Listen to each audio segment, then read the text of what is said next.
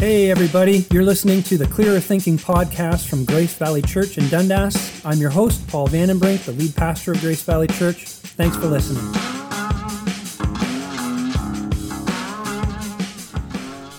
All right, welcome back, gang.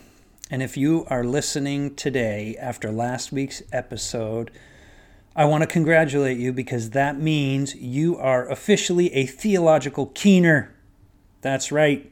You are officially a theology nerd, and I love it. You know, last week I announced that we were going to do a series on the 5 points of Calvinism, and rather than hit that unsubscribe button from the Clearer Thinking podcast right away, you decided to tune in one more time, and that is terrific.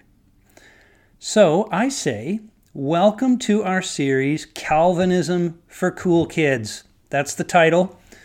And by the way, I want to say thanks to Kate for coming up with that title. She is super creative, about that kind of thing. And in fact, if you've ever really liked a sermon title or a Clearer Thinking podcast title at all, it's probably one that she came up with. So props to Kate for the title. We're going to dive right into our topic for today, and I want to start by asking a question. Do you think that people are born basically good, basically bad, or are they born morally neutral? What do you think? Are we basically good, basically bad, or basically neutral? Now, listen, that word basically is pretty important, okay? I mean, I'm not asking if you think people are capable of doing bad things. Everyone pretty much believes that. People do bad things all the time, right? Nobody disputes that. The question, though, is why? Why do people do bad things? Why do they lie? Why do they steal? Why do they murder? Why are kids sometimes so incredibly cruel to one another? Or why do spouses cheat on each other? See, your answer to that question, why do people do bad things, will actually be determined by your answer to the first question I asked. Are people born basically good or basically bad or basically neutral? The word basic is important because it gets at the idea of what lies at the essence of human nature, at its core, at its most fundamental. Are people, at their core, generally good, basically good, or are they bad?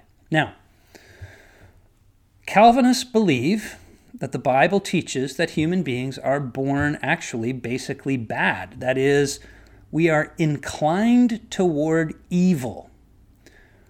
And one of the ways you can define that evil is we are turned in on ourselves. We are fundamentally self-centered. And so our basic moral orientation, according to the Bible, is corrupt. For example, Psalm 51, King David, he says in Psalm 51, "Surely I was sinful at birth from the time my mother conceived me."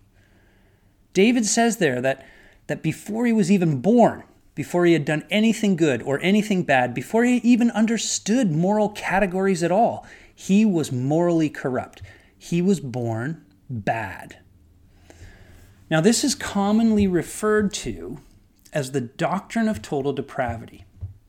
I'm going to get back to that term in a minute because I think it can actually be a little bit misleading. But let me just say this first. If you want to be countercultural, tell your secular friend that you believe people are born evil. Tell them that we are corrupt, that human beings are fundamentally bad. Actually, you don't even have to go to a secularist. You can go to a lot of Christians and say that, and you will be culturally out of touch, okay? I used to teach Bible to high school students. And one of the things I used to do is I would ask my class that question. Are people basically born good or bad or neutral? And the answer was always split. But the least popular answer was always human beings are born fundamentally or basically bad. We like to think the best about people. We like to think positively about human nature. You know the Good Shepherd Center in downtown Hamilton? It's a terrific organization, by the way. You know, it does a ton of good in the city, but But you know what their motto is? Faith in people. That's what we want to have. We want to have faith in people. Now, this actually has huge implications for how we look at the problems of the world and how we look at the solutions to those problems. If you think that people are basically born good or perhaps even morally neutral, a la kind of John Locke and company, then the answer to the problem of people doing bad things is essentially different forms of reformation. It may be personal reform, teaching a person to make the right choices in order that they do good instead of evil. Or it may be societal reform, education reform, or economic reform, or political reform. Or it could be any number of combinations of the two. Now, I'm not saying that those things are bad or that they are wrong. In fact, I could actually wax poetic for a long time on different reforms that I think would benefit our society. My point, though, is that according to the Bible, reformation isn't good enough. And the reason it isn't good enough is because the diagnosis of the problem with human beings doesn't go deep enough either. See, this view assumes that people are sinners because they sin. Let me say that again. If we're born basically good, then people are sinners because they sin. It is their actions that lead to their orientation, so to speak. But the Bible's diagnosis is far more serious. The Bible says that we sin because we're sinners, not that we're sinners because we sin. And that's an extremely important distinction. If we're sinners because we commit sin, then through reform, we can learn to stop sinning and therefore no longer be sinners. Aha, see? But if we sin because we're sinners, then no amount of reform can ultimately change us. It may be able to modify our personal behavior. It may even be able to set up a more equitable and just society, but it won't change us fundamentally. The doctrine of total depravity says that the problem is that our natures are corrupt. There's something wrong with our moral DNA.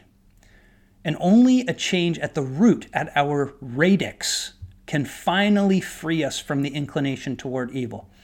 See, total depravity means that every part of human nature, our intellect, our psychology, our emotions, our spirituality, even our physical bodies have been corrupted, have been tainted by sin. There's no part of us that has escaped this corruption. Now, we need to be careful here. This doctrine does not mean that human beings are so bad that they're as bad as they could be. Sometimes people take total depravity to mean that human beings are so completely marred by sin that they are as horrible as they possibly could be. But that's not what it means. We are not, in fact, as bad as we could be. Hitler was a terribly wicked person, but he could have been worse.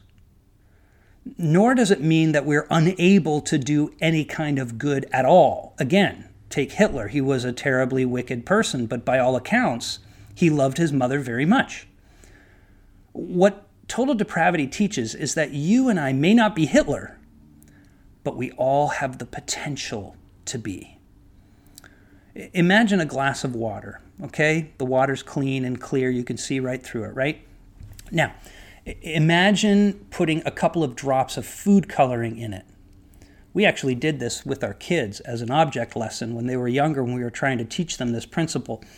So you can try this at home if you want. You take that glass of water and you drop a couple of drops of food coloring in it, and that food coloring will eventually make its way through the whole glass. There's no part of the glass of water that is not tainted by the food coloring. But at the same time, you can still see through it. You see through it less clearly, but the water is still water, and you can still kind of see through it. It's just tainted. That's total depravity. And that's actually why some people, myself included, we would prefer a different term to describe this doctrine. Some use radical corruption. It's a pretty good way of describing it. It gets at the idea that the root, the radix of the human heart is corrupted by the fall. Others like pervasive depravity to describe the doctrine, to explain how it permeates every part of human nature. But whatever name you give it, the doctrine tells us that no matter how good we think we are, no matter how moral and upright we even seem to be, our goodness is still tainted by sin and therefore corrupt. Remember the glass of water with the food coloring? It's tainted. It's water, but it's tainted water. This is why it says in Isaiah 64, verse 6, it says, "All of us have become unclean, and all our righteous acts are like filthy rags." It's not that we can do no good at all.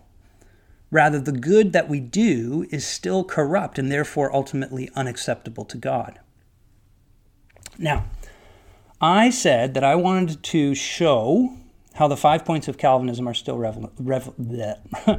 relevant today. So let me try to do that for a minute. I would argue, actually, that this doctrine of total depravity is very good news in some sense, because it's the great equalizer. See, the beauty of the gospel is that we are saved entirely by grace. It has nothing to do with our worth or our ability or our knowledge or our skill or whatever.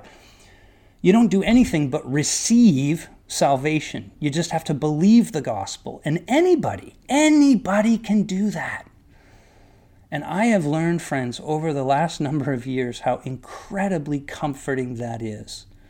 And let me give you a couple concrete examples of why. You know, some of you may be aware of a condition called fetal alcohol syndrome. And this is a condition that occurs when a mother drinks heavily while pregnant. And it can be very devastating on the baby. It can have a lot of effects on the child, everything from motor skill development to learning problems to poor decision making. And people with FAS, they have lifelong problems. It goes on for their entire lives because it's permanent damage that's been done and it can't be changed. The brain has been permanently altered by the drinking of their mother. And people with FAS, they can sometimes make very poor moral decisions because they struggle to consider all the alternatives when they're making personal choices. They have a very strong desire to be like their peers. They can be easily influenced into poor decisions, and they often fail to take into account the consequences of their actions when they make those decisions. And of course, that can happen to anyone. In fact, what I just described probably sounds like a lot of your kids, right?